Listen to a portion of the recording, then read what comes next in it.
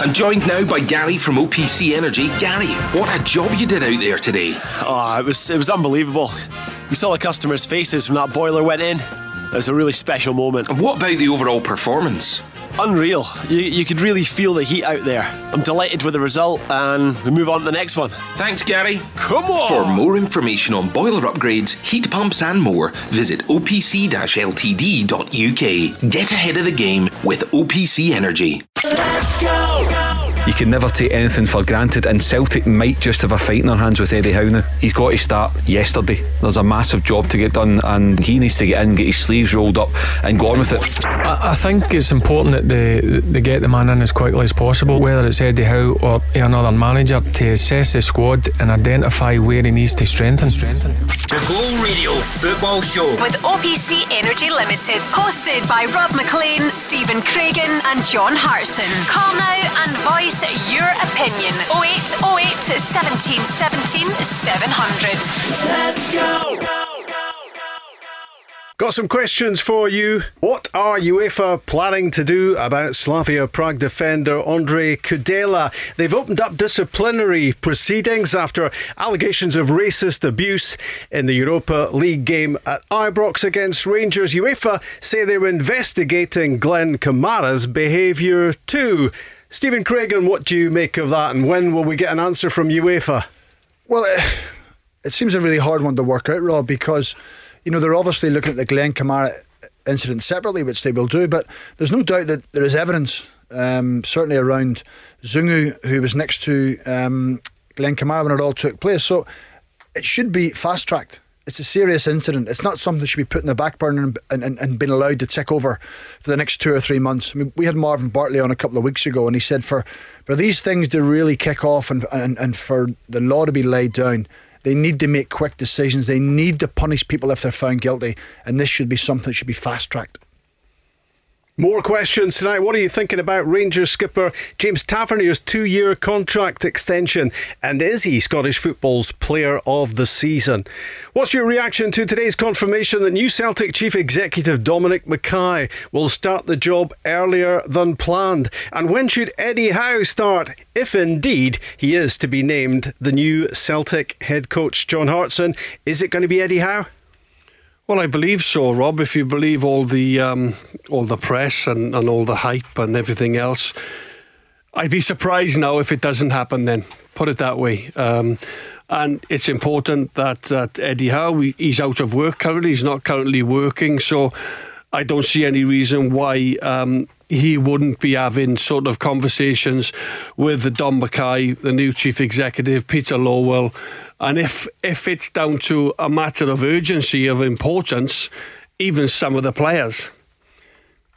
I just think that the decision for Dom Mackay to leave the Scottish rugby and start at Celtic on the 19th of April tells us all we need to know. You just get the sense that there's a big decision imminent, and he wants to be in and around the club when that decision is made, because you think he's going to have to build a relationship with the new manager, with the technical director, sporting director, whatever route they go, with the players. There's new signings, there's outgoings, there's a new philosophy. So there's so many things happening, John, you're spot on, and I think he needs to be in at the heart of it, because when Peter Lowell leaves in the summer, he's going to have to build these relationships, so he has to be involved right from the off.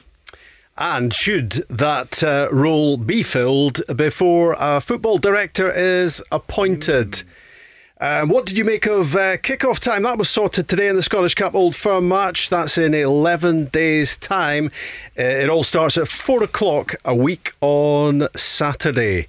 Dundee United are at Forfar on the Friday night. Hibs go to Stranraer Saturday lunchtime. Aberdeen play Livingston on the Sunday.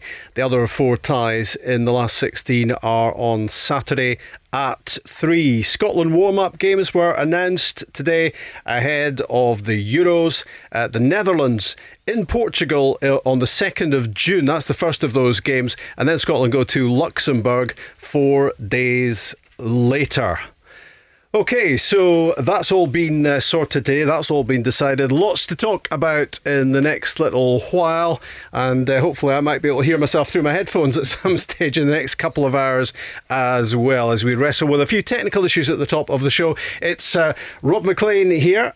and it's Stephen Craigan and John Hartson on the Go Radio Football Show for a Tuesday night. So let's talk about UEFA, what UEFA have said today in terms of that Rangers Slavia Prague game and the various repercussions on the back of what's happened there. They've opened disciplinary proceedings.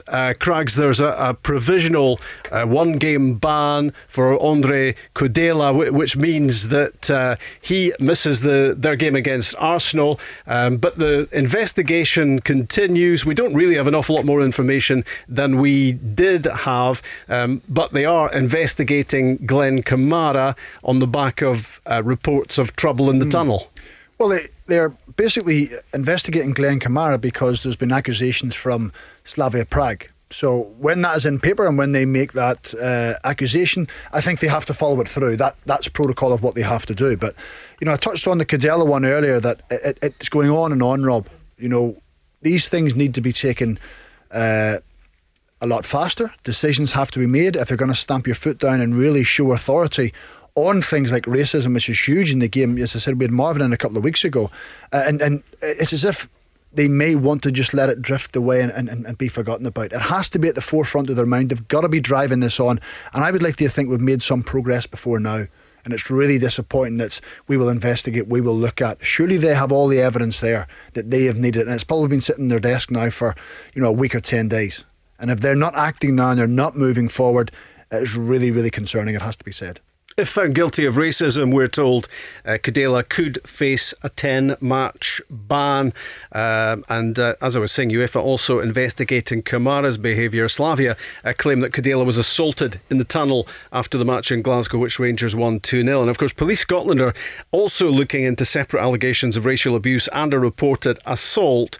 So Kudela misses Thursday's quarter-final first leg with Arsenal.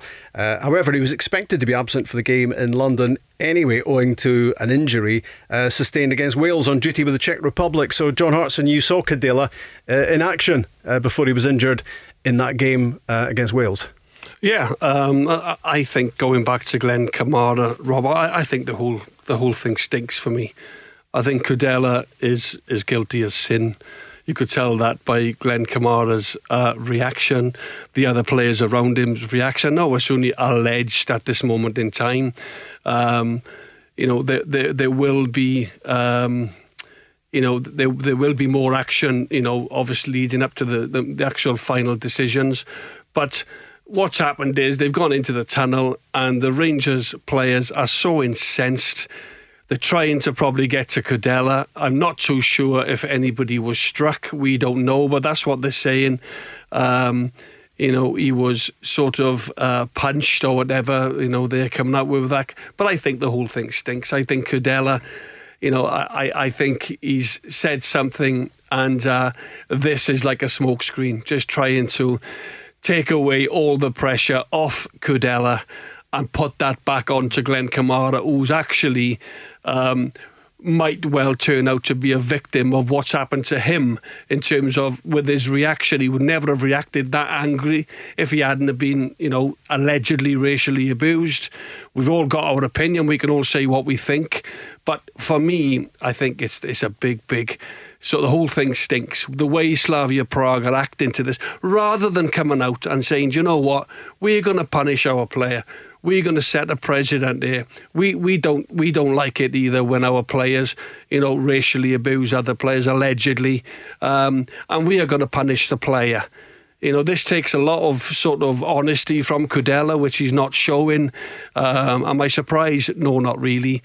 But I just feel the whole thing stinks, and I think it's a bit of a smokescreen on Slavia Prague's point of view. And I think we all feel that it's time for UEFA to stop pussyfooting around the situation. And they love their campaigns and all the rest of it. They like to be seen to be doing the right thing. But doing the right thing, I think now, is taking stiff action against a club and a player so that it doesn't happen again. Because if the punishment is minimal, then it's going to continue. Yeah, it is. Listen, there's no doubt. I think to back John up there, it seems like a certain deflection tactic Seems to be coming to them and they're bouncing it straight back just to try and deflect away from what from Candela has done or said. It's quite clear it was a premeditated incident.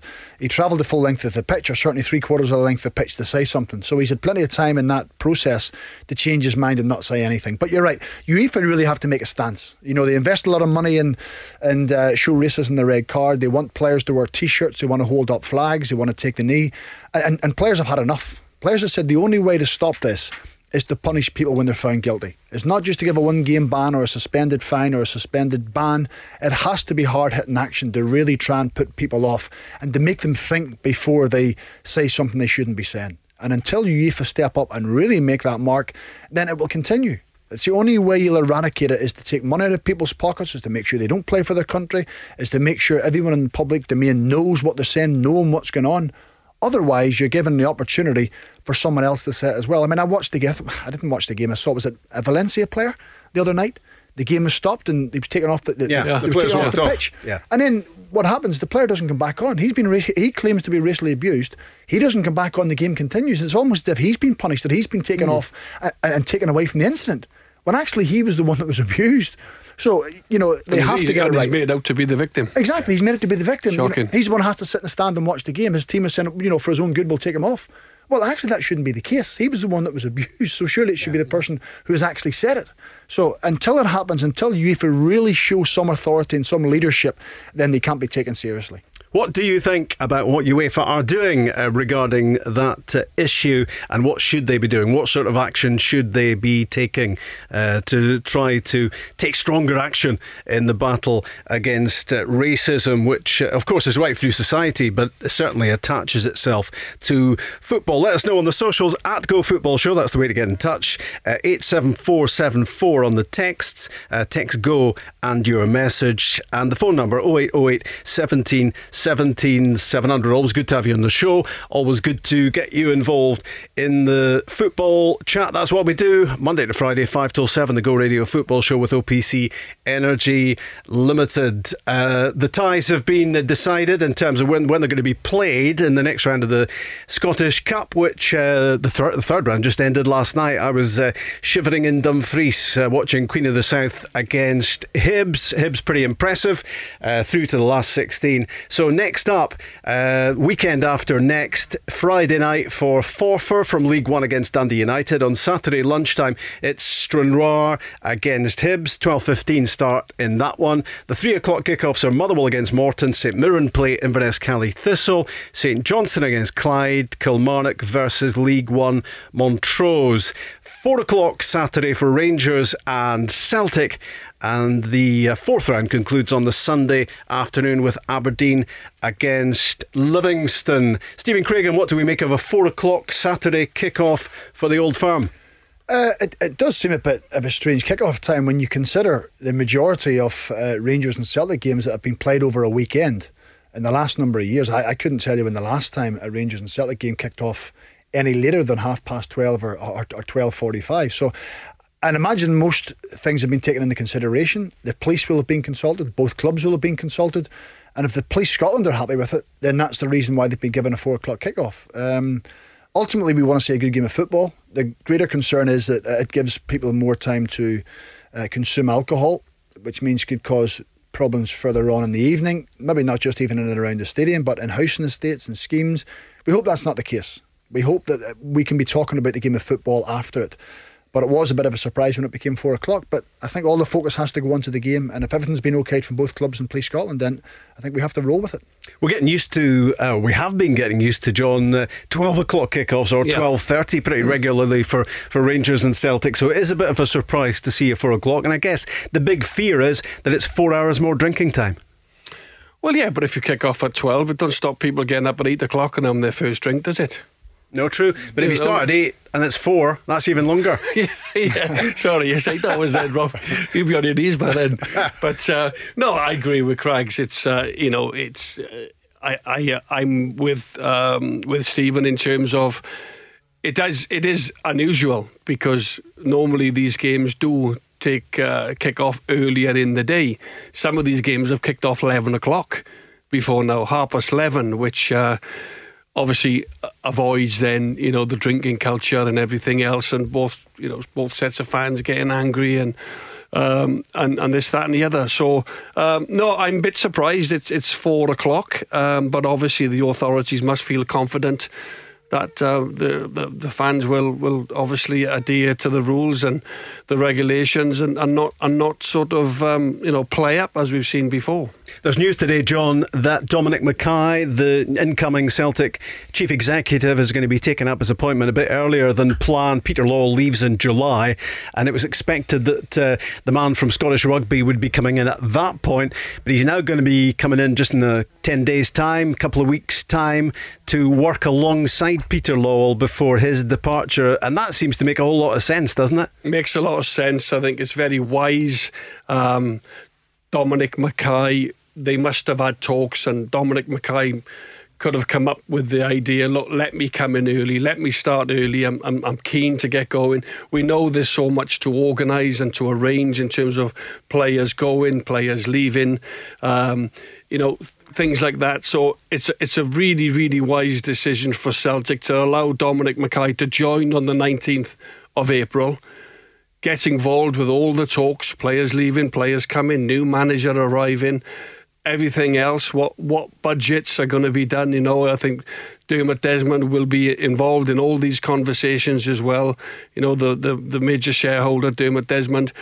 And I think it's a really good decision, a really positive decision that he's starting early, but then he officially starts as the new CEO on July the 1st when Peter Lawwell leaves. So it's only a case of coming in, seeing what's going on, offering his intelligence and learning off these guys, but then officially July the 1st he will become the new CEO. And the question then, of course, is when does Eddie Howe start? And is he starting? Is he the man? There's been plenty of noise, Craigs, hasn't there, around Eddie Howe over the last week or 10 days, tending to suggest he is going to be the man for Celtic. Will that be end of season, or will he get involved earlier as well to start triggering some transfer business? You'd imagine if it was, if I was Eddie Howe, I'd want to get in ASAP. I'd want to get in amongst the squad, in amongst the players, because you have to judge them on personality, on input, because if there's players going to be leaving the football club, you want to have a look at those players and think, well, do you know what? No, I actually quite like him. I quite like his attributes. I think I can work with him. Let's keep him for another year. Let's give him an extended contract because I want him part of my squad. And if you don't get that vibe with someone who hasn't watched them in training, or getting that vibe when you have a conversation with them, then you can't make a decision on that player in June, because you've never spoken to him before. You've watched videos and watched clips of him, but you learn about a player when you see them about the training ground, how they train, how they act, how they treat other people, how they get on with you, and do they fit into your philosophy of what you want to do. So I think that's the bigger picture. Eddie Howe will want to be involved ASAP. It may be stepping on the toes a little bit of John Kennedy, but if Celtic believe he is the man that is going to take them forward and try and regain the title next season from Rangers, they're going to give him money to invest in the squad. He has to be in and get a feel for what's going on around the place and make decisions that will benefit him in the long run. So I think as soon as possible for Eddie Howe. So already we're talking about Eddie Howe, we're talking about Dominic Mackay, we're talking about that 4 o'clock Saturday kickoff for Celtic and Rangers in the Scottish Cup. We're talking Andre Kudela and what will the UEFA punishment be for the Slavia Prague player. There is so much to talk about. James Tavernier has just signed a new 2-year deal with Rangers. That's next. The Go Radio Football Show. Download the Go Radio app to listen live weeknights from 5. And it's Rob Maclean, Stephen Craigan and John Hartson on a Tuesday from now till 7. We're talking football, and you can talk football with us. 0808 17 700 on the texts. Go on your message to 87474, and on the socials the way to get in touch is at Go Football Show. Plenty on the agenda tonight. We've got through quite a lot in the first 20 minutes, and we haven't yet spoken about James Tavernier. The Rangers captain has signed a 2-year contract extension which will keep him at Ibrox until the summer of 2024. He's 29 and he moved to Rangers from Wigan in 2015, and he scored 63 goals. It's incredible, isn't it? In 284 appearances, 17 of them this season, but he's been out injured, of course, since mid-February. I think his leadership qualities, it's fair to say, have grown with the passage of time as well. The very fact that Steven Gerrard has the utmost trust in Tavernier Stephen Craigan, I think tells you everything. Yeah, well, I think it was a no-brainer for him to sign the contract, and also a no-brainer for Rangers to offer him it, because you think what he's been through. It's took him almost 6 years to win his first major trophy. I don't imagine it was in his mind, well, I'll jump ship and go somewhere else. He's been through an awful lot. He never shied away from the criticism that he received, the fact that Rangers hadn't won games. They'd lost some heavy ones against Celtic. They went out of near corn in Europe, so he suffered an awful lot. So now, when the tip of the iceberg, when it's starting to look good, it made sense for him to continue. You talk about leadership. Some people lead by their voice and their presence. He leads by how he plays on the pitch. He carries the fight. He grabs the ball. He gets after the game. He's energetic. He's up and down the pitch. I think his defensive side of the game has improved over the past 12 months. Hence the reason why Rangers have kept more clean sheets. And how Steven Gerrard wants to play with open attacking fullbacks, he fits the bill. And I don't think there's anyone else. Nathan Patterson will eventually, come through and will probably play the same amount of games as James Tavernier. But at this moment in time, he's the main man on that right-hand side. So it makes absolutely complete sense. I think it's a very good bit of business. I think these are ominous signs, John, as well, aren't they, for the opposition, for Celtic, who obviously want to come back at Rangers very quickly next season in terms of the title race.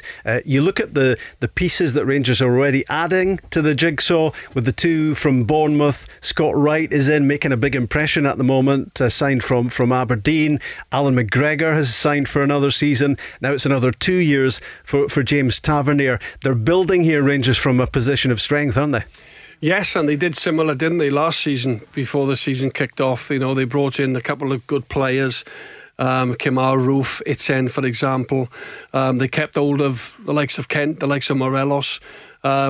And this won't be the only one. James Tavernier, who's been outstanding, in particular at the start of the season this year. And I know he's got 62 goals. A lot of them are penalties, but you've still got to put them penalties away, high pressure penalties. And I agree with Craigs. He's got great delivery from that right hand side. He's very calm in possession. He's just a really good footballer. So he's a good signing for Rangers. An extra add into his contract. And it just goes to show the importance of Don Mackay coming in and introducing the manager, because they've got to get to work. They've really got to get to work on the Celtic situation in terms of who's leaving, I think we have a fair idea of 3 or 4 that will possibly leave, Edouard being one of them. Everything else is up in the air, really, how much they'll get for them, what do they want them to go. There's been players that have been there now for 7 or 8 years, did very well for the club. Will they stay? Will their agents want them to go?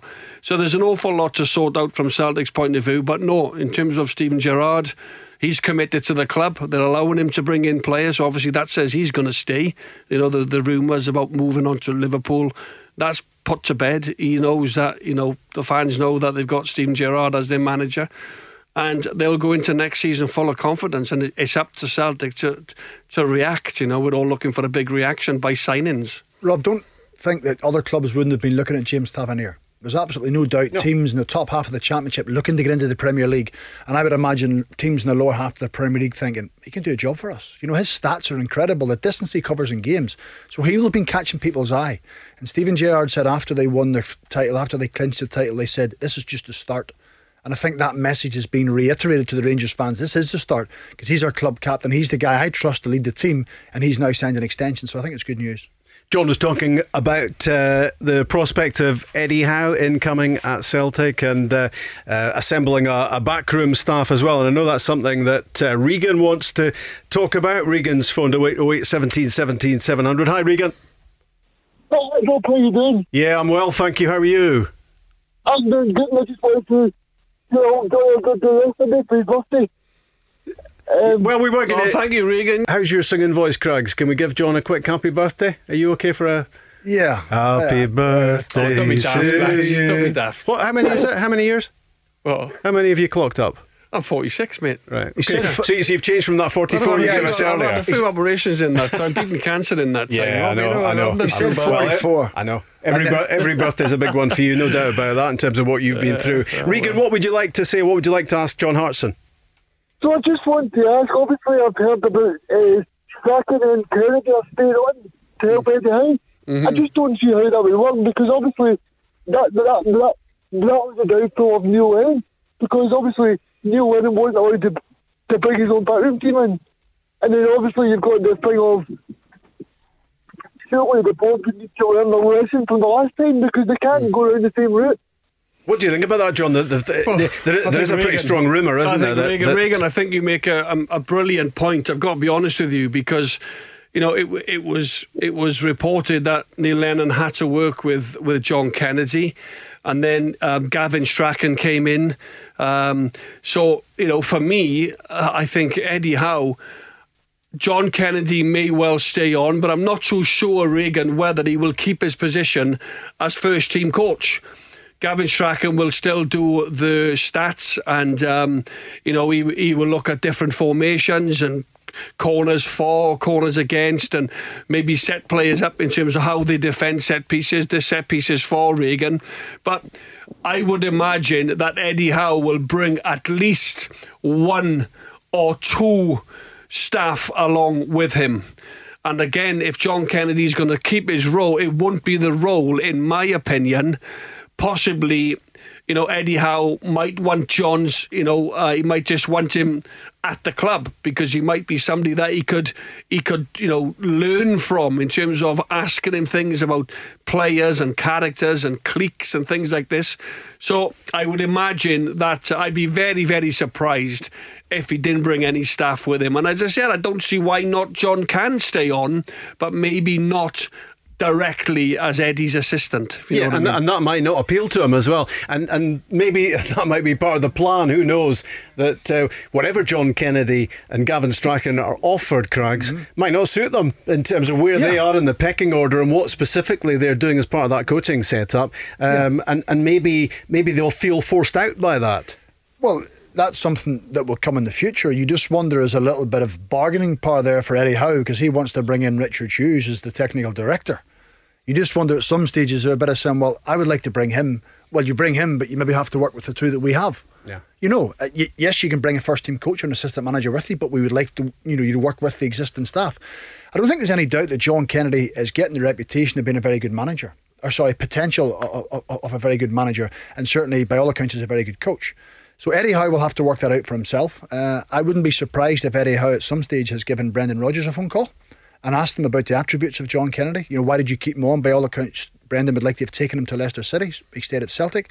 So, you know, there was a lot of talk about Eddie doing his due diligence, and I would imagine phone calls have went in. So if Eddie Howe's quite happy to come in with work with John Kennedy, and John Kennedy is quite happy with that role, you're right in what you say, Rob. John Kennedy might think, well, do you know what? If this is not going to work, or I'm not moving forward, I would like to go and be a manager in my own right. And that could maybe sway John Kennedy's mind in the future if a job opportunity comes up.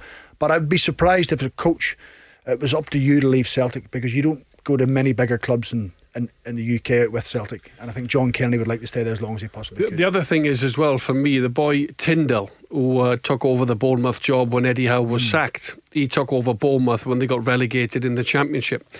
Now he's been sacked, so he's currently out of a job. Now him and Eddie worked very well together at Bournemouth in the Premier League. But you wonder, has there been a crossover, John, with him taking the job? And no, I think Eddie might have said, take the job, take the job while I'm out of the game. But Jonathan Woodgate is there currently now on an interim. I'm not sure if they've appointed him full time. But there was talk of Henry, there was talk of other managers in Bournemouth. They might even be still looking, I'm not quite sure. What's interesting as well, Tyndall is out of a job now. Eddie Howe's trusted assistant. So he comes into play as well now. He does. What's interesting is, as you were talking there, Craigs, talking about Eddie Howe bringing Richard Hughes with him. Now, you would, in many respects, expect that operation to happen the other way around, wouldn't you? You would expect the football director to come in and then appoint the head coach rather than the other way around. But maybe that tells us where the power lies in this arrangement.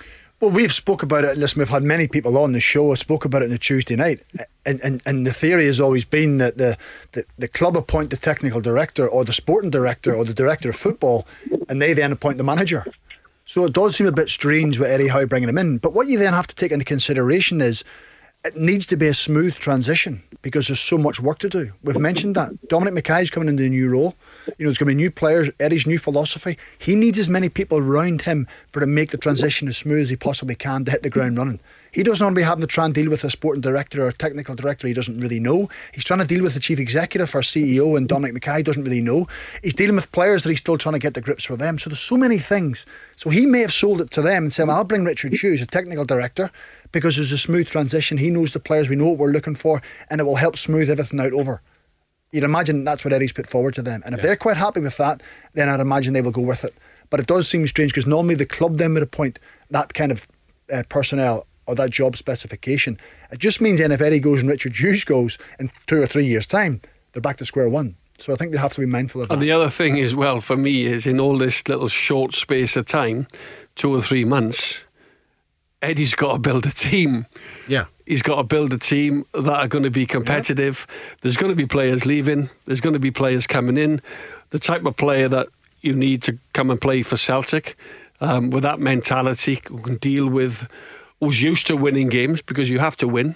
We heard from Paul Lambert a couple of weeks ago on this show saying it's imperative that he bounces back. He wants him to win the league in his first season. Well, you don't have warm-up time, do you? You got all this going on, Rob, and Eddie has to, he has to go and try and build a team to claw back the title from Rangers next season. Well, you kicked off a great old debate there, Regan. Thanks for your call. Good question. All the best. Take care of yourself.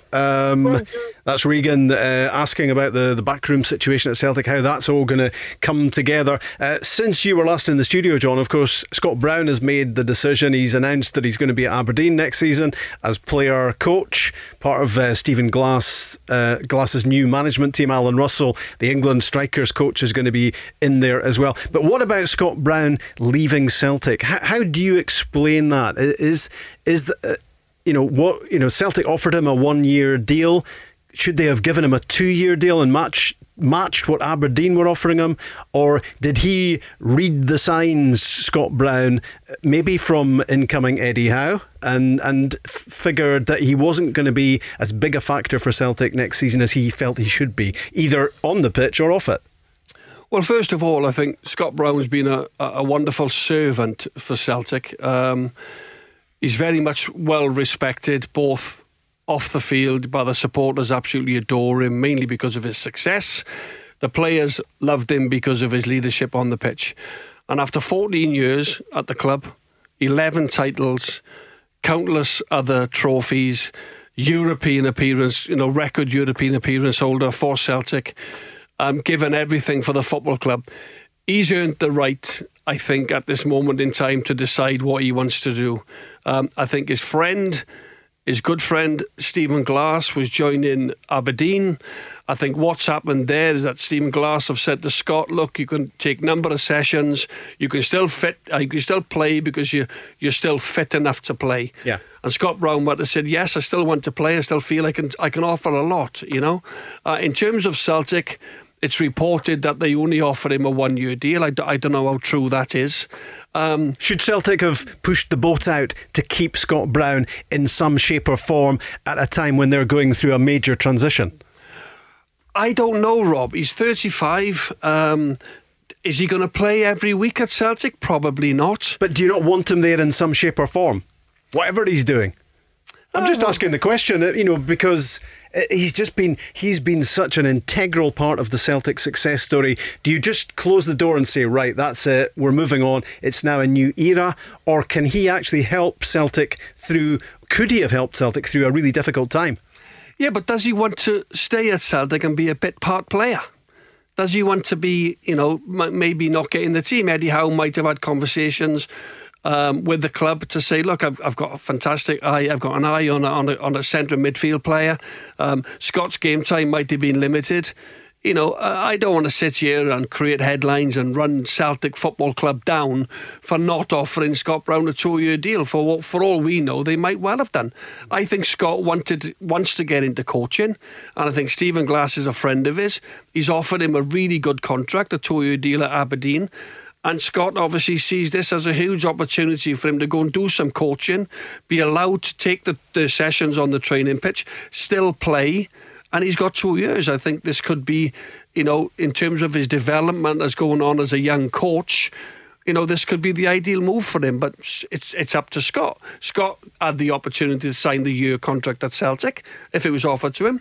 Instead, he's gone and joined Aberdeen. So I think he's earned the right to do what he wants to do, Scott Brown. The good news for Celtic is that James Forrest is back on the scene and back with a bang at the weekend, as well as they beat Falkirk to move towards that meeting with Rangers in the Scottish Cup. We're going to talk about that. Also, the impact Scott Wright has made at Rangers in the last few weeks as well. Champions League football tonight: Manchester City against Borussia Dortmund, Real Madrid against Liverpool, which probably means Glentoran are playing tonight as well. They Craigs, absolutely I would are. imagine. They're away to Ballymena, so I'm going home to watch Ballymena against Glentoran. Big matches tonight. The Go Radio Football Show. Download the Go Radio app to listen live weeknights from 5. The Tuesday edition of the Go Radio Football Show with OPC Energy Limited. It's good to have your company talking football between now and 7, and certainly plenty to talk about. Scottish football, the gift that keeps giving, really. What's been happening today? Well, Dominic Mackay is going to be joining Celtic earlier than planned as the new chief executive, so he will be working in tandem with Peter Lowell for a while after leaving Scottish Rugby. UEFA have opened proceedings against both Andre Kudela and Glenn Kamara after what happened during the Europa League match at Ibrox. James Tavernier, the Rangers captain, he signed a 2-year extension to his contract. He's now tied to the club till 2024. The Old Firm game in the Scottish Cup a week on Saturday will be a 4 o'clock kick-off. And Scotland have announced a couple of warm-up matches ahead of the Euros. They will play Netherlands. That should be fairly straightforward, I would have thought. That game's in Portugal, and then Scotland go to Luxembourg. Let's talk to Rob Maclean in the studio, just in case you'd forgotten. Stephen Craigan and John Hartson as well. And we've got Sean in Garthamlock on the line. Hi, Sean. Hi there, guys, and a big, massive happy birthday to young John Hartson. Yeah, thank you, Sean. It was yesterday, but thank you very much. Yeah. How was your walk around Hogganfield Loch? Oh, it was good. I only done 2 laps, but after that, Rob, many laps could you do around Hoggan? Oof, I'd be in the loch probably. No, it sounds good. Sounds good. Lovely day. And what would you like to say, Sean? Well, I'm a happy fan because I just turned on Go Radio and Sky Sports when I just came in and found out Tavernier signed for Rangers, so signed a new contract with Rangers for another 2 years. I'm happy with that because I think he's been definitely challenging for player the SPL for the season. Challenging for player of the season, but is he, do you think, player of the season? Sean? Well, it's him. It's either between Alan McGregor, Golston and Tavernier, so it's out of the three, and any of the three would get it. I'm happy for that. John Hartson, you were just mentioning there off air a couple of minutes ago that maybe you might be affected by the fact that James Tavernier hasn't played since I think mid-February it was, so he's missed a clutch of games just now, but he'd built up a fair few credits, hadn't he, to that point? Well, the thing is, Craig's then corrected me. I should have known this because I've been lucky enough to win both Players Player. Here he goes. But I think the votes are handed in and counted before January or January time. It's about February, March, I think, roughly around about that time, so and he just kind of missed out. If that was the case, then Tavernier would have cleaned up because of obviously all his goals and his performances and the lead that Rangers were able to have, on Celtic at that time. They sort of stole a march and went 15, 16, 17 points clear with him in the team, with him scoring, and delivering, crosses into the box with that great quality that he has. But I'm with you, Sean. I think Alan McGregor, how many great saves has he made at crucial times this season? So it's one of those things where Rangers have been fantastic this season. They've dominated. They've been the best team. Did very well in Europe. And there's 3 or 4. There really is 3 or 4 that you could pick and say they are potential winners.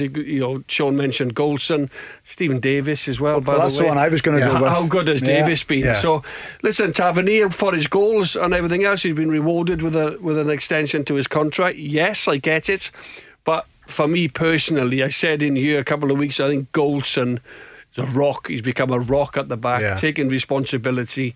Made a couple of saves. Made a couple of mistakes in recent years, which cost Rangers points.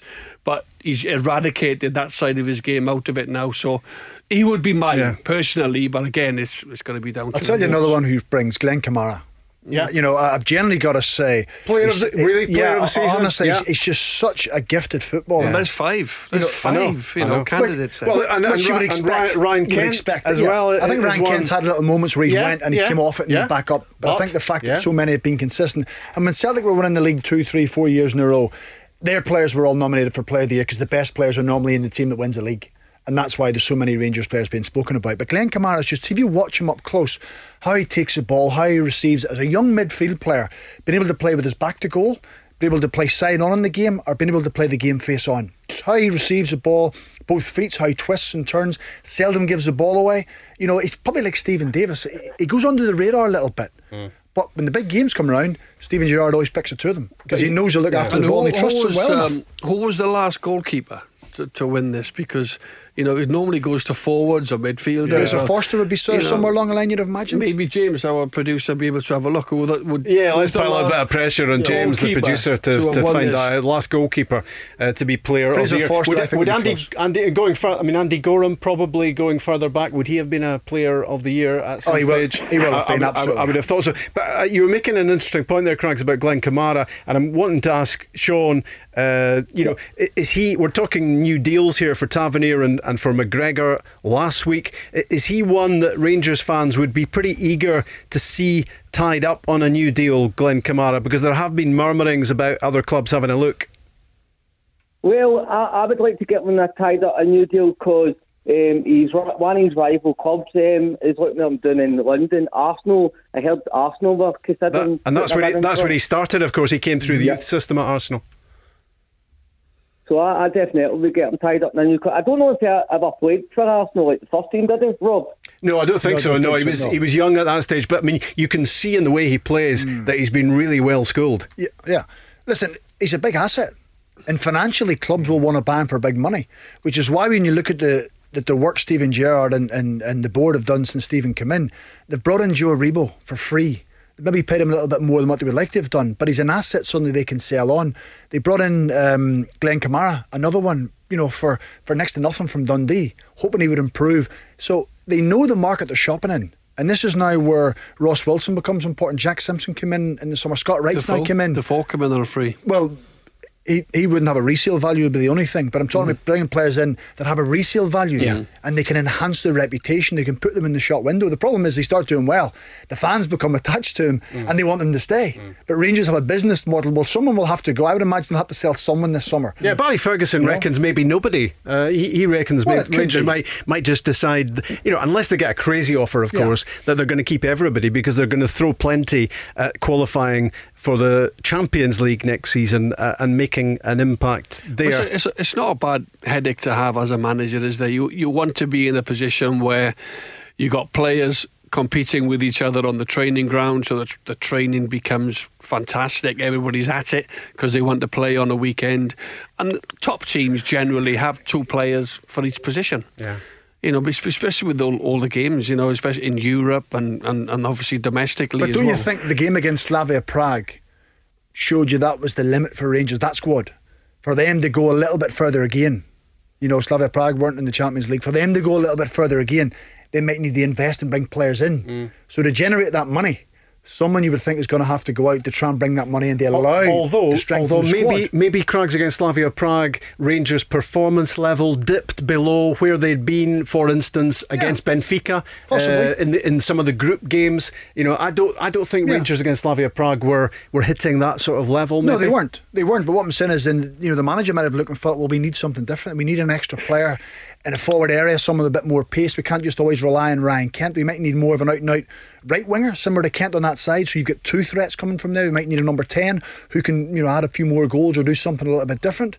So you'd imagine they'll be trying to weigh up what they need to bring in to take that next step forward. You would think that, unfortunately for Rangers fans, you would think that one has to go. I think one has to go. Like a Morelos, like a Kent, and people will be saying, "Oh my God, don't say that." We need these players, and we need to add better players to the good players that we've got now of equal quality.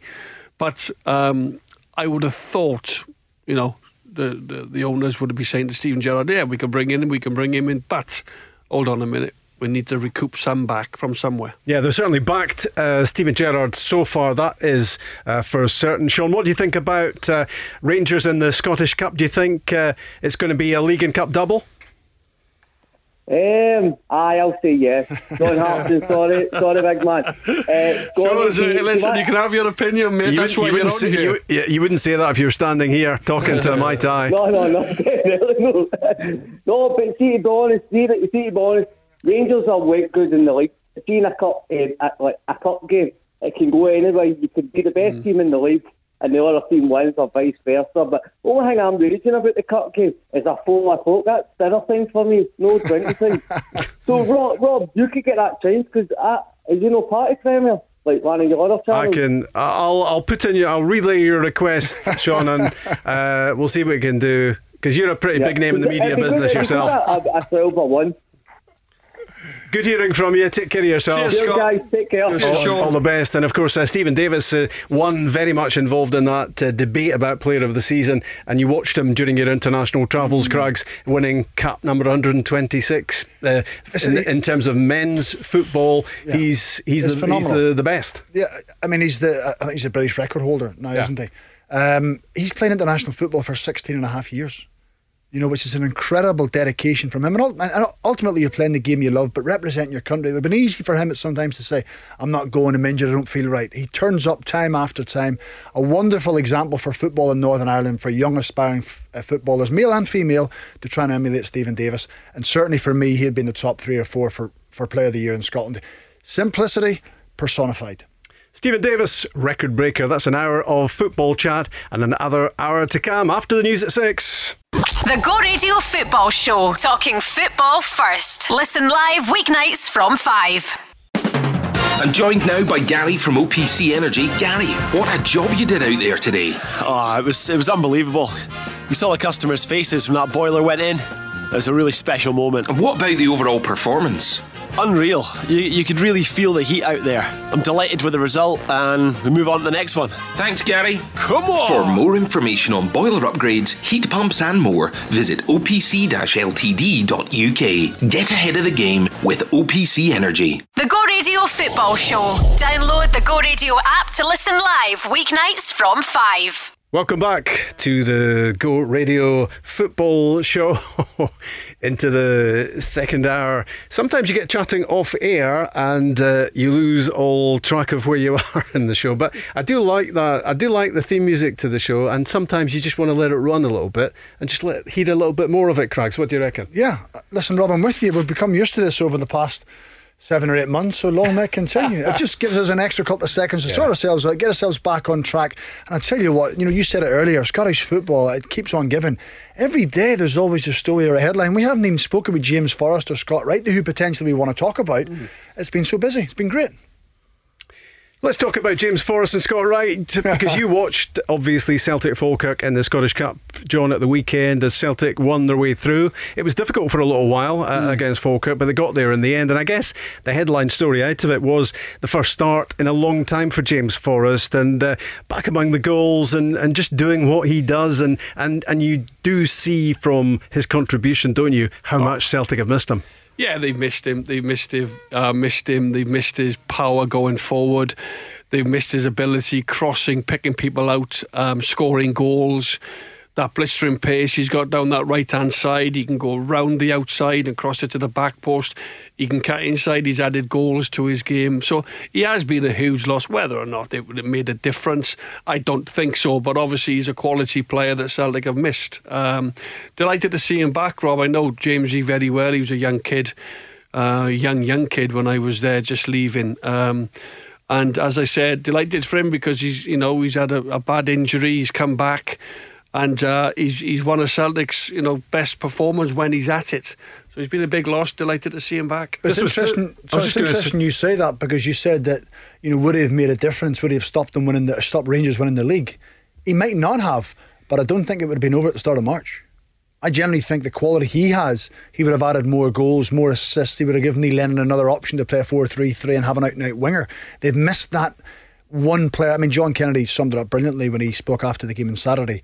He said he's an eliminator. he takes people out of the game, and I don't think Celtic had enough of those guys. Why don't we listen to John Kennedy saying that? Here he is. Absolutely delighted. Again, I've said that he's ultimate professional, looks after his body, and he's had a tough time this season in terms of from his injury, so it was great to have him back. It was nice to have him off the bench the last couple of games, but to get him out there and starting, and in the end he started to show what he's all about. There were a couple of flashes of first half, but I thought second half, especially a couple of moments, it was James Forrest, that elimination, that threat going in the goal, and he's probably a bit frustrated he didn't score a second with the chance he had, but delighted he got on the score sheet, delighted he got the minutes in his legs, and that'll be good for the squad moving forward. That was just what you were saying, Craigs, wasn't it? Yeah, I love that word, elimination. Yeah. I've never heard that before. Yeah. Well, elimination. He takes people out of the game just by. But he looked hungry.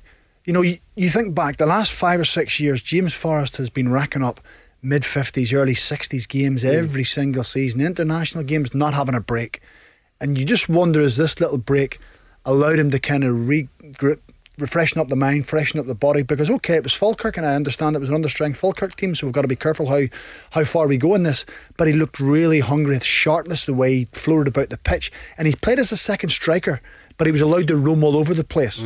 And Scotland play that way, and there's been question marks over whether James Forrest will make the squad. James Forrest should be in the team.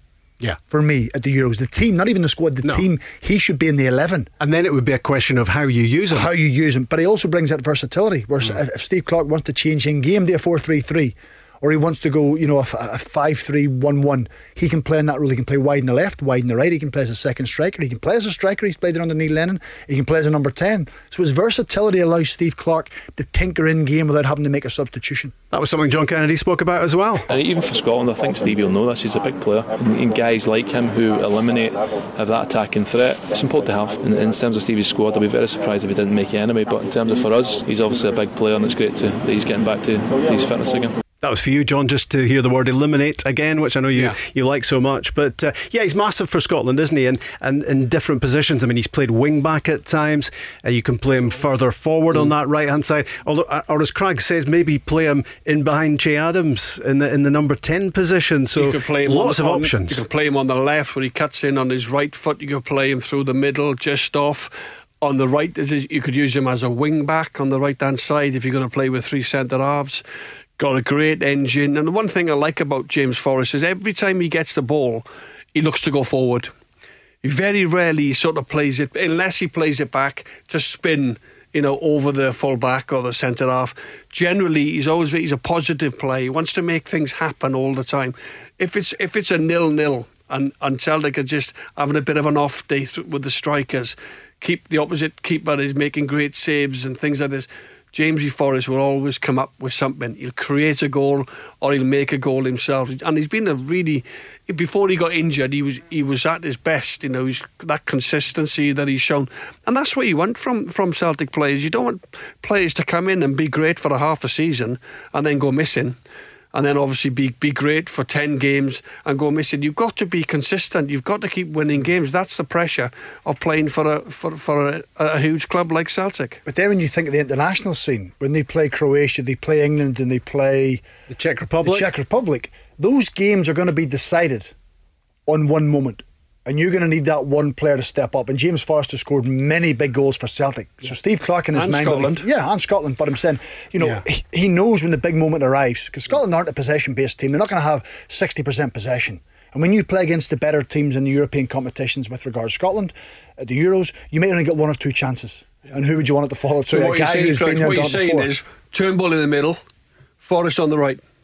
Is that what you're saying? Well, by the way, Turnbull. The two of them can play in the same team because they did. They did for Celtic, and I think they will between now and the end of the season. They've got a happy problem now, Scotland. I mean, we've got options where we were really struggling to find anybody at times for like the centre back area, for striker, and now we're finding ourselves having to make decisions and options.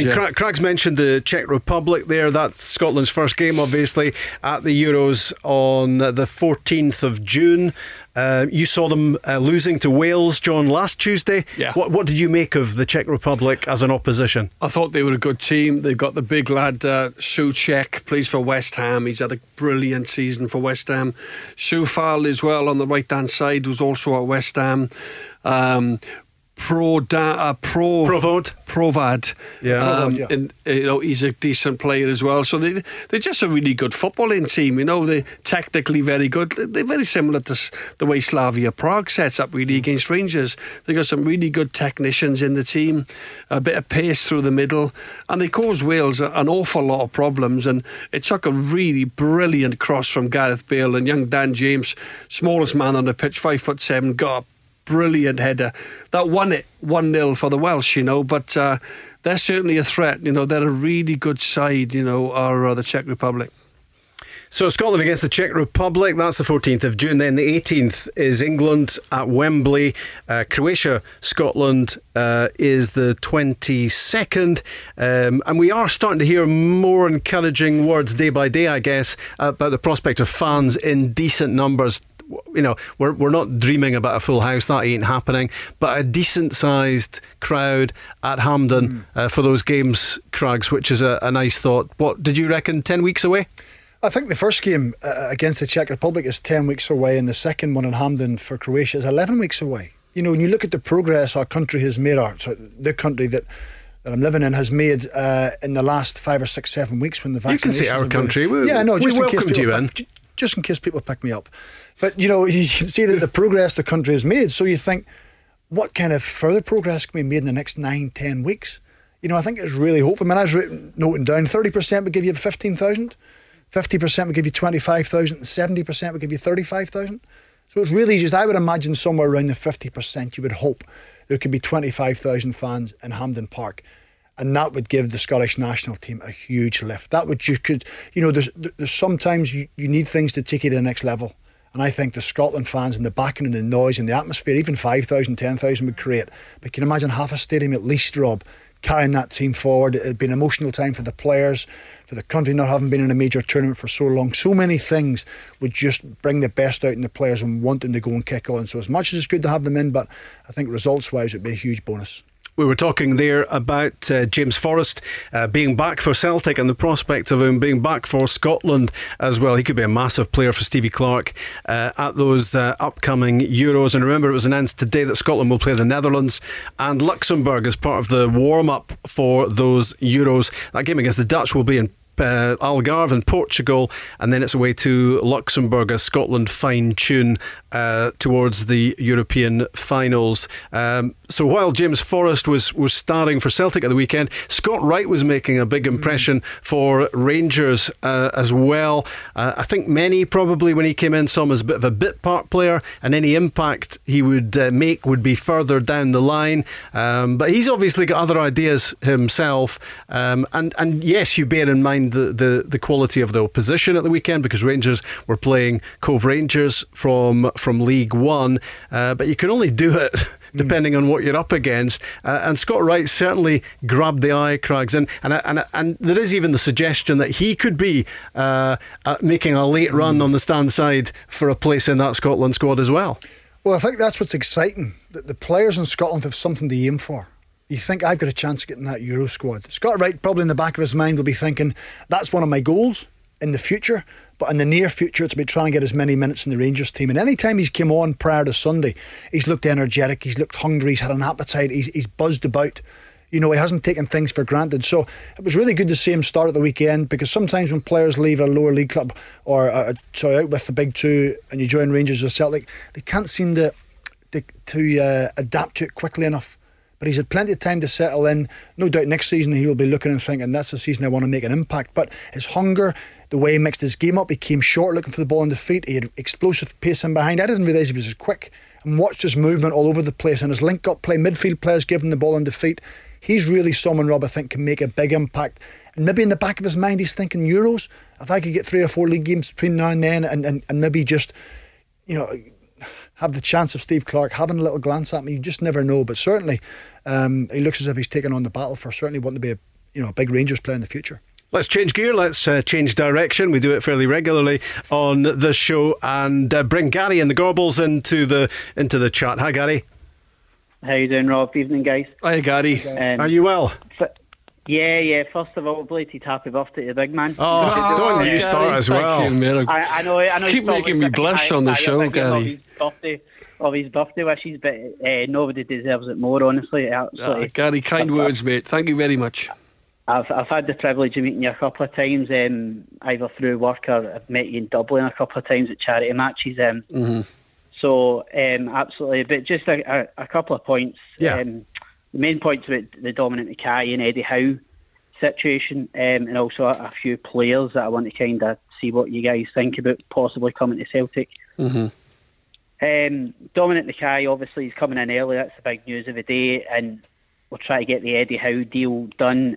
From what I'm hearing today, the Eddie Howe deal is going to be done this week, but he's not going to be coming in until next season, which kind of worries me, because ideally I would have liked him to have took over at Celtic just to, I don't mean steady the ship, but just with this Rangers Cup clash coming up, I would ideally want a change in the dugout for that game, kind of thing.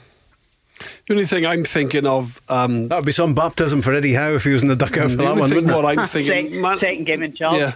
Managers as well, Gary, they can be quite clever, and they can be quite... they want to decide how they want to do things. Celtic are going after Eddie Howe. Yes, he'll feel it's a privilege to be linked and to eventually, hopefully become our manager. But he might be in a position, and he's thinking, do I want to be a part of Celtic's bad season this year? Do I want to be the manager making decisions and then lose to Rangers, potentially? He might just be thinking, do you know what, I'll keep my counsel here. I'll advise, I'll speak to Dominic Mackay, I'll even speak to John Kennedy, get some advice on different things around the club. But I tell you what I'll do, I'll be delighted to join, but I will join on June the 1st or whatever it may be, or end of May, I don't know. Yeah. So he might personally, Gary, I'm with you. I think it would be great if he could come and be be in the dressing room and give the players a huge lift. You can imagine the players think, that's our manager for next year. That's our manager. I want to try and impress him straight away. But my feeling is, if that's the decision, he's not going to do it until next season. Yeah, I'm not surprised. And he can stay out of the front line, can't he, at the moment? Yes, that's my point. But he can still be doing as much as he would be doing if he was in the job, because surely he can be involved in all the discussions that are going on at the moment. He can be pointing the way forward, pointing towards players that he wants brought in. That can all very easily be happening behind the scenes, even though he's not in the technical area. It will be. But the point I was making earlier was, for players that he might potentially want to keep, you don't really get that vibe unless you're speaking to them, unless you're in the room with them, unless you watch them training, unless you watch their body language and their demeanour around the training ground. So I just thought maybe if he came in early, he might get that kind of vibe.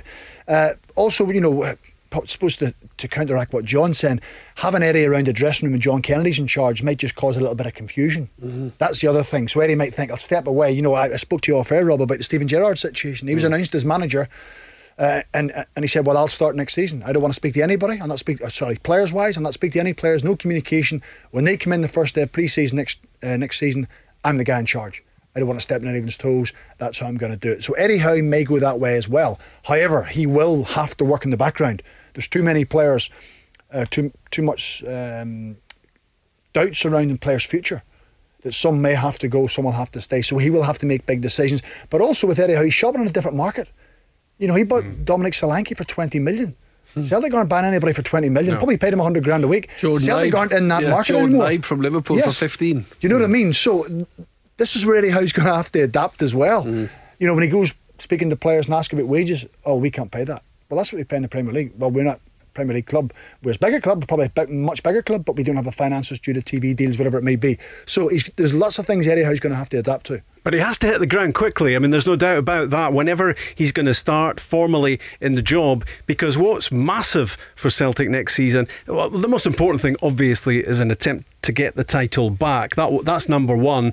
But also their European aspirations, Gary. I mean, you want Celtic to be in the right sort of shape for those European qualifiers, don't you? You want them to be ready to go at that point, and that's July we're talking, isn't it? Yeah, I mean, absolutely. When you look at, as you say, Eddie Howe maybe coming in the background, being at training, but not so much taking the team. I can understand maybe if he wants to keep Kennedy in there and just to kind of get a feel for the club, as Stephen Craigan was saying there. Just to get a feel for the club and then bring his own people in, because I think that's massive for him in terms of taking the job. I know he wants Richard Hughes in as director of football, whereas Celtic they're more looking at Fergal Harkin from Man City. So, I think it's massively important that we give Eddie Howe who he wants in the door to make him feel as comfortable as possible for his starting. I don't think we're a Champions League team, I'll be honest. I don't think we're at Champions League level. I think Europa League's our level. But obviously it would be massive for us to qualify and get that money in the bank to then be able to give Eddie Howe a chunk of it to go and spend money. I mean, you're talking about not buying players for 10, 15 million. Obviously we're not going to go down that road, but from what I'm hearing tonight, Joshua King, who's on loan at Everton, supposedly Everton aren't going to take up the deal to sign him on a permanent, which means he becomes a free transfer. Now, him obviously being on loan from Birmingham, 29 years old, I think he scored 53 goals for Bournemouth. So, he could be a possibility to come up on a free transfer, and that would be a massive signing. Those are the sort of deals that sound.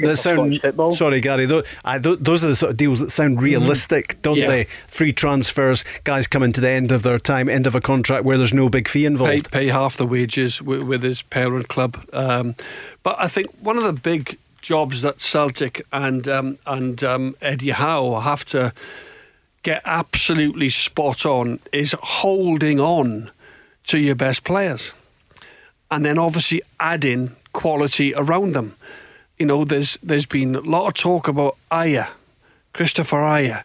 We have a feeling that Edouard will leave, right? I hope that he can possibly stay, but will he? I don't know. I'm edging my bets towards.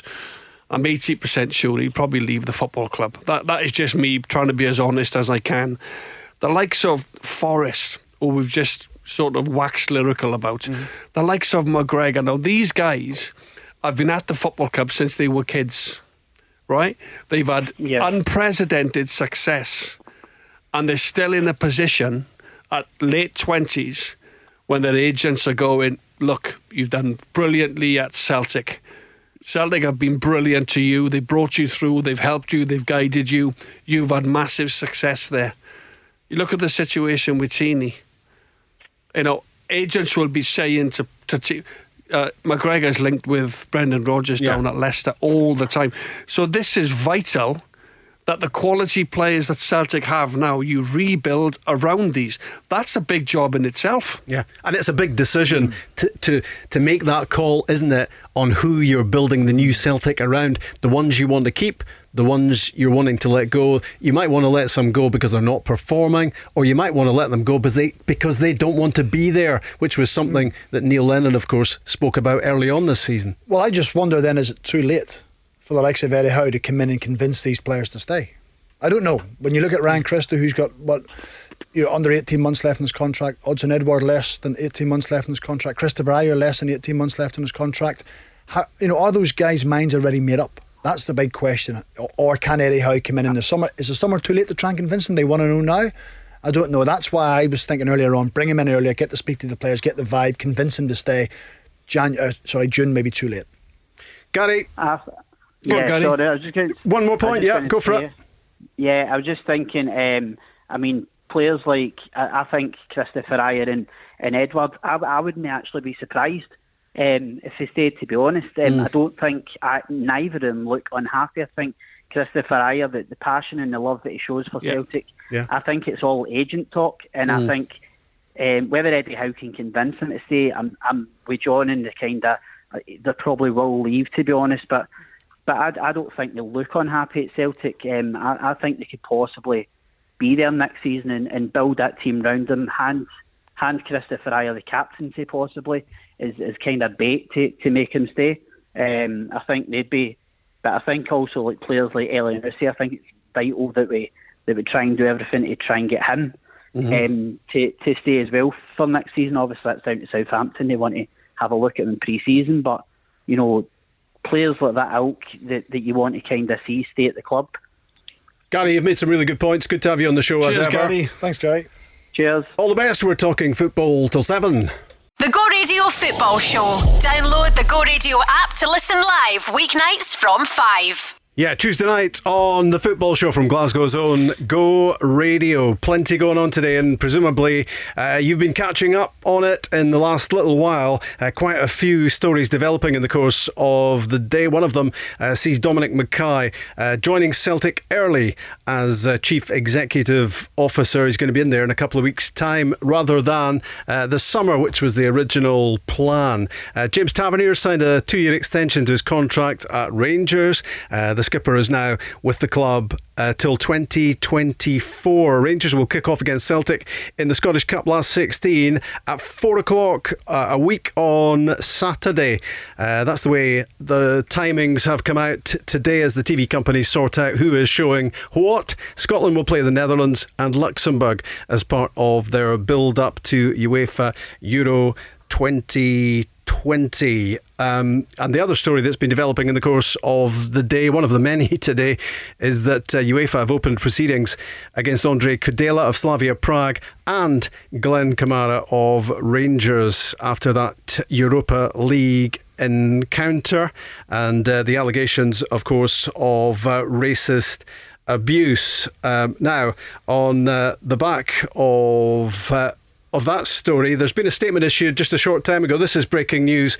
Glenn Kamara's lawyer, Amir Anwar, has been having his say. And what he said is this: the initial one-match ban to Kudela does little to instill confidence in UEFA being serious about stamping out racism in football. Well, that was exactly what we were talking about earlier on in the show. The defence put forward by Slavia Prague, says Amir Anwar, can only be described as incredible or fantasy.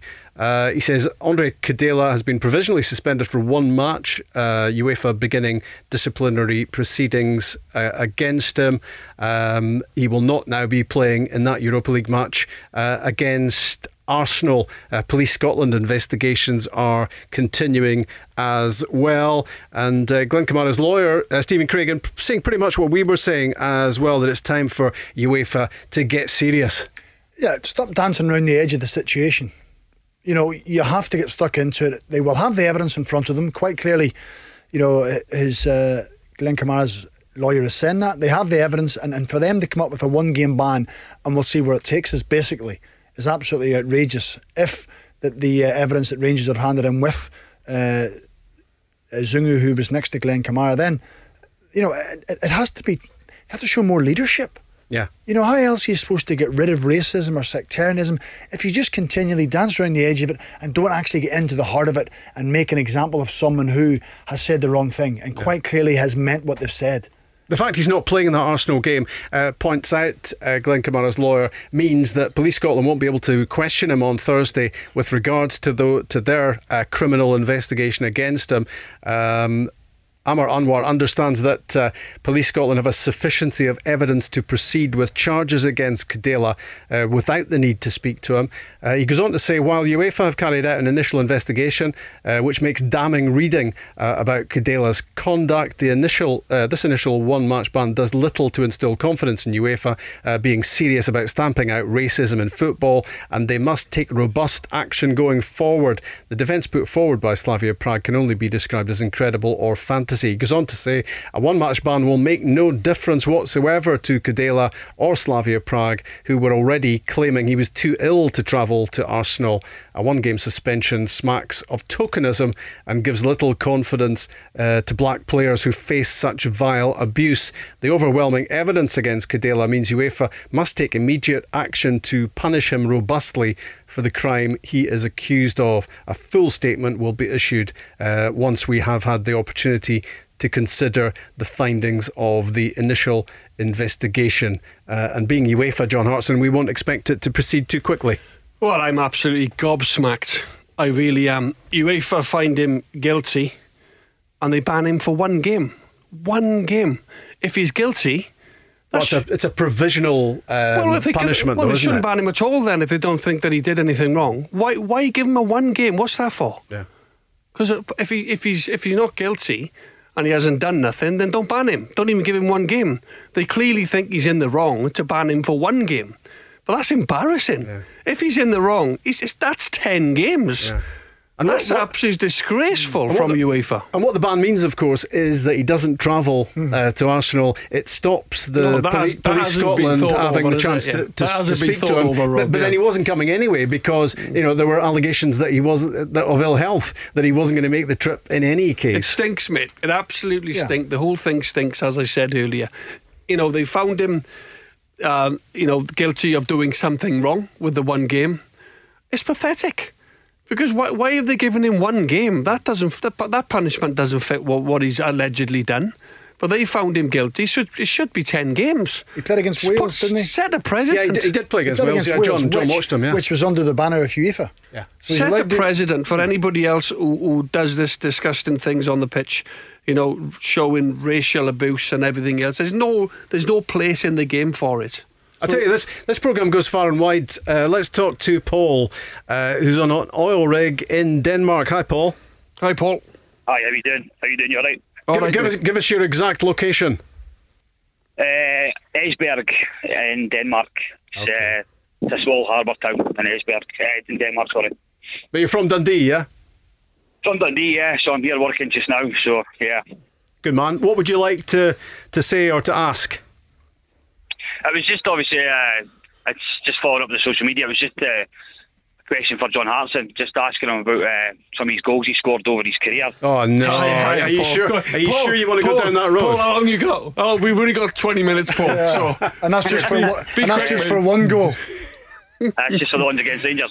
Yeah. It's just what's your best goal you scored in your career, and probably what's also the most important in terms of what it's meant to qualification or well, I think winning something. I think the goal, Paul, in Celta Vigo, Vigo, because we lost the game. We lost the game that night, but my goal where I sort of backed in and I turned and hit it into the corner. I think we lost the game 2-1, but we won the home game 1-0, which meant that we went through on the away goal, mate. Yeah, and I think that goal took Celtic beyond into Europe, beyond Christmas, I believe, for the first time in 20 years. So in terms of big goals and big moments, what it meant to the football club financially, for the fans to continue beyond Christmas, that was no doubt the biggest goal I scored. But it goes without saying, the Liverpool goal for me was probably the best moment I had in a Celtic shirt. My parents were there behind the goal. UEFA Cup quarter-final, took us into the semis, made it 2-0 with a quarter of an hour to go. And I didn't score many outside the box. So I still don't know where that come from, but I just got my head down and smacked it, and two goalkeepers wouldn't have saved it, Paul. Yeah, it was some strike. I think they're still repairing the net at Anfield after that. Yeah, you give it a hell of a thump, it has to be said. That was probably my best moment. But in terms of importance, I thought the European goal, what it meant to the football club, do you know? Yeah. Great bit of commentary on that goal at Anfield, I seem to remember as well, to be honest. Do you have a favourite, Paul, of John's goals? I don't know. I think the Liverpool one's obviously a big one. There's probably loads of a lot of his goals against Rangers. I always felt the fact that Rangers had allegedly sort of said no to Hartson because he's they didn't think he was fit enough. So I just felt like he just always popped up with big goals against Rangers. He just seemed to do it quite often. So any goal against Rangers, then that's good with me. But yeah, there's probably loads of them really. One he scored against Hearts at Parkhead as well in the half volley. Mm-hmm. I think that sort of won the league for about 1 year as well. But yeah, there was quite a few, but probably any goal against Rangers, I'll take that.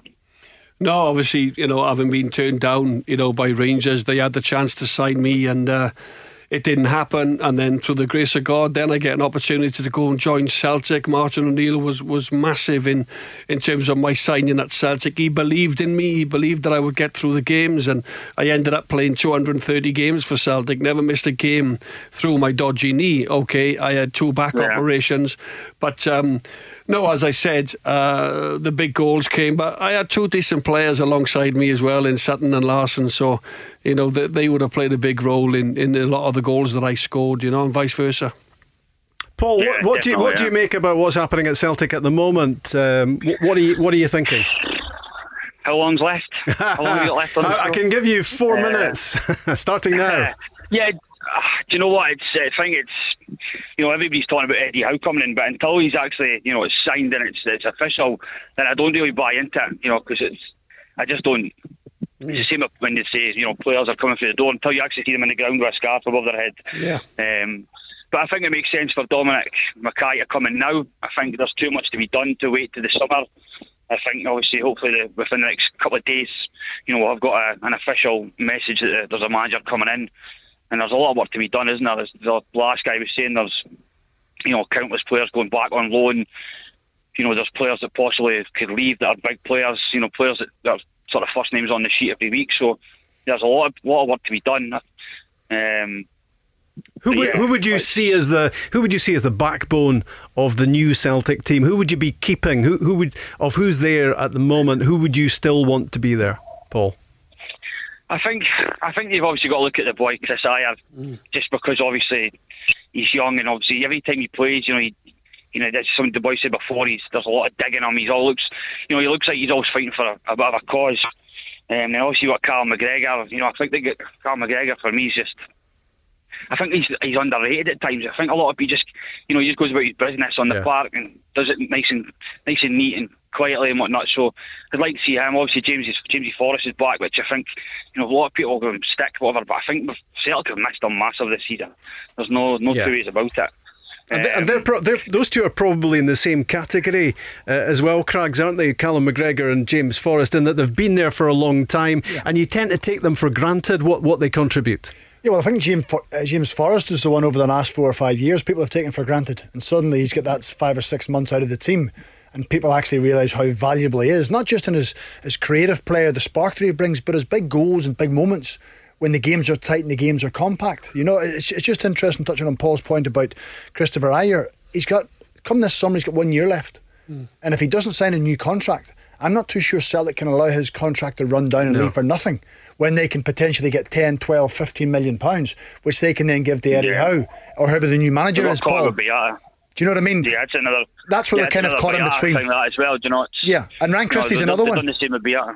Yeah, Christie. I mean, for me, Christie is good, but yeah, I mean, you obviously want to keep him, but if he goes. I think he could be replaced. Yeah, but I'm just talking about resale value. I'm looking at. Money that can be invested back into the club. These guys can't be allowed to let their contracts run down. There's too much money sitting there to waste. I think as well, Paul, I think it's the top end of the pitch as well. 100%, it looks worrying because if Edouard goes, we don't know. Will Eddie Howe, whoever comes in, will he fancy Lee Griffiths? What's Lee now, 31? Scored a lot of goals for the football club. There's talk about him leaving, joining Scott Brown at Aberdeen. I don't know. These are rumours. Who else have we got then from there? You got Ayeti, Klimala. Yeah, they're not really. I mean, people might say, well, Klimala's still young. He's work in process, but he's been at the club 3 years now. Ayeti's probably started. I don't know. I'm guessing. How many goals has he got this season? 5 or 6? Yeah, 4 or 5. Yeah, so that would be worrying for me because goals win you games. Goals get you up the league. 100%. You can talk about the McGregors and the Forrests and these types and the Turnbulls. They're great at creating, but if you ain't got a striker there that can, we've spoken about 3 or 4 at Rangers. If you've not got a striker there that can produce 30 goals a season when you're at Celtic, then you're not going to progress. And as this conversation unfolds, Paul, it just tells you exactly how much there is to be done in a very short space of time by Celtic. You will hope, and all Celtic fans will hope, that there is lots going on in the background that we don't know about towards building for next season. I think there will be. I think the Celtic board got a lot of stick, and sometimes that's slightly so. But I think there's there'll be a lot happening that we don't get to know about. You'd hope so. That's what you kind of hope on anyway. So fingers crossed that the work is going on and. The rebuild starts now. There's no point waiting to the summer. For me, it needs to start now. The manager needs to get a look at who he's got and what they're capable of, and it needs to start now. You can't hang about and then hope for the best in the summer. Plus, you've got the Euros, so that could put a delay on signings. Players and whatnot playing at the Euros, and not wanting to speak to Andy until they're done. So that could hinder you. You need to get going now. That's my. What is it you do on the oil rig, Paul? as little as possible. Good answer. What are you meant to be doing then? I'm finished now. That's me done for today, so back again tomorrow morning at 8. I work in it's oil and gas. It's I'm not even boring you with the details because I probably don't even know myself what I do. So that's probably the best way to put it. So how often do you get home, Paul? Do you do a couple of weeks away? I'm 4 and 4, yeah. So 4 weeks here and then 4 weeks back home. So it's not too bad. Half the year off. So and it's a quiet 4 weeks back at the moment, isn't it? Well, sometimes. Okay, you're being very conservative with detail, and maybe that's just as well. But it's good to have you on the show. Nothing to celebrate, is there? No, well, not at the moment. Not but being a Celtic fan. No. Yeah, exactly. Good to hear from you. Take care of yourself. Paul. That's Paul on an oil rig off Denmark from Dundee, and a worried Celtic fan. More football chat on the way. The Go Radio Football Show, talking football first. Listen live weeknights from 5. Thanks to Chris for the travel throughout the show. We're into the final segment. Lots been happening in Scottish football. For one thing, today we found out when the next round of the Scottish Cup is going to take place in terms of days and kick-off times, because we've just come through a 4-day Scottish Cup weekend. Friday in Dingwall to Monday in Dumfries was how it went in the third round. Fourth round, of course, is the last 16, and it starts with a Friday night game, a week on Friday, for Dundee United at Forfar. Saturday lunchtime, Hibs are at Stranraer from League 2. The 3 o'clock kick-off Saturday in the Scottish Cup, Motherwell Morton, St Mirren against Inverness Cally Thistle. That's a good tie. St Johnstone against Clyde. Kilmarnock against Montrose. That could be interesting as well. Montrose doing pretty well in League 1. Rangers against Celtic. We've spoken about it already in the show. 4 o'clock on Saturday. And then the Cup concludes on Sunday afternoon with Aberdeen against Livingston. Also today, it was announced that Scotland will play the Netherlands in Portugal on the 2nd of June, 4 days later in Luxembourg.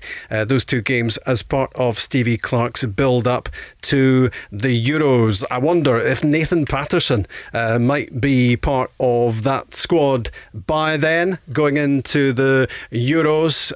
He certainly made a big impact in a short space of time, but of course could have a ban coming his way after that well-publicised breach of COVID regulations. It wasn't just he, of course. It was Zungu Bassi, Mabute and Kinnear as well, with the 5 involved. Rangers have appealed against the initial punishment, which was a 6-game ban, 2 of them to be suspended till the end of the season. Here's Stephen Gerrard. It's something that we're still discussing at the moment. We're obviously in talks with the SFA for another date. The reason being is the obvious reason is we think it's harsh in terms of what went on the night. I think everyone assumes because of what happened to Jordan Jones and George Edmondson that everything's the same, which isn't the case. So we think it's a little bit out of sync. We don't think everything's been taken into consideration when you're talking about the boys in terms of age and how damaging it can be for them and their careers moving forward now. Talking about one of the brightest prospects ever in terms of right back. This kid's going to go and play for Scotland, and all of a sudden, the SFA want to ban him for that long. I don't see it. I don't get it. It would initially be a 4-game ban, 2 games suspended. How damaging is that, Stephen Craigan, for instance, for Nathan Patterson? Well, first and foremost, Stephen Gerrard said that both incidents shouldn't be compared. And I have no idea why.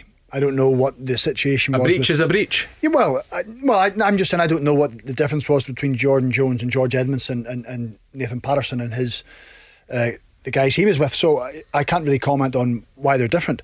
He didn't explain it. But first and foremost, we can't get away from the fact that it was a poor decision that he made, considering that some players at his club had been punished for mixing with people they shouldn't be mixing with, getting together in a house. So is it age? I don't think age can be taken into it with regards to the decision that he made. It does seem a bit harsh to give them 6 games. But then George Edmondson and Jordan Jones, and we saying, well, nobody stood up for us when we got 7. Yeah. So until we actually find out the facts and figures of what went on and why, there's no doubt, to back him up, he's a terrific talent. He's going to be a big player for Rangers in the future. He will be eventually one day a Scottish international. But sometimes you have to take your punishment, whether it's 4 games or whether it's not. But certainly Rangers are adamant that it's not, and they must have a case to go and fight with the SFA. So we'll have to see what the outcome is. And presumably Rangers think it wasn't the massive error of judgment that we're all assuming it to be, because we all know the rules. Well, of course, and if you break the rules, or if it's a breach of regulations and you're not meant to be out, then I don't think the SFA will budge. I think they made their decision. I think it'll be a sign of weakness if they do. Rangers, of course, and Steven Gerrard, all right, that's their opinion. They feel it's very harsh. Stevie's right. Nathan Patterson is a really, really good player. He's a bright prospect. And, if he wants to think it's harsh, then that's his and Rangers' opinion. That's why they're going to appeal it. But you can't have rules for one and rules for others. So that's why I think that the banning of the players and the suspensions of the players, I think it'll take place. I think that'll be the case. Because if they decide to lessen it now, are they going to do that for then in the future for every case that they find? Yeah, you need consistency, don't you, in the whole decision making process and the dishing out of punishments as well. And according to Steven Gerrard, Stevie Clarke has a pretty strong interest as well in Nathan Patterson not missing games. I know Steve rates him. It's, we've had a discussion over Nathan. He's burst onto the scene, and he's played against top individuals and he's played in top games, and you can see that there's a talent and potential there. And in time, it's only a matter of time before he becomes an international. Of course it is. That's not putting any pressure on the player. But them decisions are down to Steve and whoever manages Scotland moving forward. And it is a position in the team that could do with being strengthened. I mean, Stephen O'Donnell has done really well in that right wing back position for Scotland. Liam Palmer has played sometimes. But there's no doubt that Nathan Patterson, even at the age of 19, has made a massive impact. Well, he has. I don't think Steve Clarke can get involved in disciplinary situations, though. Don't think so. But ultimately, he will be thinking, well, if I had any potential of taking him to the Euros, this could rule him out, because the 4 games missing gives someone else an opportunity. So that'll be a frustration for him. So again, that's a private conversation we don't know an awful lot about. But there's no doubt that Scotland, it is good to see that now there's gaps starting to be filled. You touched about it earlier, about the top end of the pitch, of James Forrest coming back, potentially somewhere along the line Scott Wright coming in there. David Turnbull being available. Ryan Gold is another one. I had seen today somebody talking about he's out of contract in the summer. You talk about Rangers and Celtic looking for talent for free, looking at the market they're shopping in. Is that someone they would maybe have a look at? So with Nathan Patterson coming in at fullback, suddenly everything's starting to be beefed up, and there now looks as if there's a squad there that won't just be around for one tournament, Rob. That you would be hopeful in the next 6 or 8 years that there can be another couple of tournaments to back up this Euro campaign. And I think certainly, from the outside looking in, it must be exciting to be a Scotland fan thinking we've got proper talent coming through here who can manage them and lead them forward, and Nathan Patterson will certainly be at the forefront of that. What we found out over the weekend, of course, was that Rangers will play Celtic a week on Saturday in the last 16 of the Scottish Cup. Everyone always wonders if they're going to be kept apart in the draws, and it's going to be eventually a final in the competition. It's not going to be this season. It's going to be played a week on Saturday. It's a 4:00 kickoff, and well, it's always I just don't go with those who say meaningless match at times about the Celtic and Rangers. For me, and I'm sure John, for you that played in it, never anything like it. And certainly really significant this one, isn't it? Because how badly do Rangers want the league and cup double?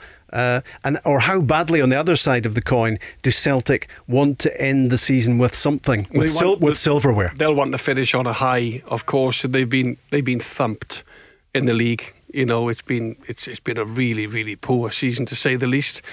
An embarrassment. A lot of Celtic fans have felt embarrassed by the gap in terms of losing the league.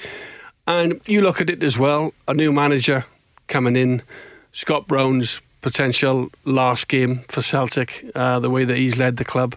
And, Celtic have just got... Rangers will feel they're inferior at the minute, because in the 3 games that they've played this season against Celtic, they've won 2 and drawn 1. They've got the huge point gap, and Celtic have to make sure that they stand up to be counted on the day they match Rangers, and they've got to go and try and win the football match. And let's not forget, both clubs went out in the League Cup. Rangers lost to St Mirren, Celtic lost to Ross County. So don't think whoever wins this game, they have a huge chance of going on to win the cup, but it's not a gimme. You've got to take care of every game. But certainly Celtic will want to go out on a high, in particular the way that the league campaign has gone. Plus, it's played to a finish. There's no replays. Forget this. It goes to extra time, goes to penalty kicks. So you can't help but think, because the teams are so evenly matched, certainly in the last two Old Firm games have been evenly matched, you'd imagine there's every chance this game could go right to the end in penalty kicks. Do Rangers go in to that game with a bit more relaxation about them, in that it's mission accomplished in terms of the main point of the season for them has been achieved and they've won the title by a country mile? I don't think they'll be relaxed, Rob. I think Steven Gerrard will drum it into them. Let's go and win the double. It's another trophy for him.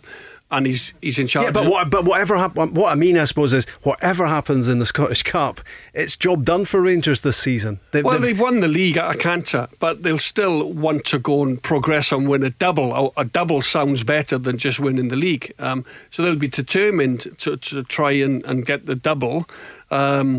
Steven Gerrard's second trophy that would be in 3 years. He'd be delighted to do that. Celtic have an onus to try and stop them. Celtic they might end up trophyless this season, obviously, but it's a case of on the day, these games, it's a cup match, and as I feel as if I'm repeating myself, they'll want to finish the season on some sort of high, mainly for their supporters as well, who've had to endure a really poor season from them. John Hartson, thank you very much indeed. Stephen Craigan's got his jacket on already, so I take it you are leaving. I take it you have had enough. In fact, that's all we do have time for. Thanks a lot, Craigs, to you as well. Thanks for listening. Good to have you with us on the show. We are back tomorrow, of course, as ever, between 5 and 7. It's Barry Ferguson and Leanne Crichton with Paul Cooney tomorrow night, live at 5. The Go Radio Football Show, talking football first. Listen live weeknights from 5. And joined now by Gary from OPC Energy. Gary, what a job you did out there today. Oh, it was unbelievable. You saw the customers' faces when that boiler went in. It was a really special moment. And what about the overall performance? Unreal. You could really feel the heat out there. I'm delighted with the result, and we move on to the next one. Thanks, Gary. Come on! For more information on boiler upgrades, heat pumps and more, visit opc-ltd.uk. Get ahead of the game with OPC Energy.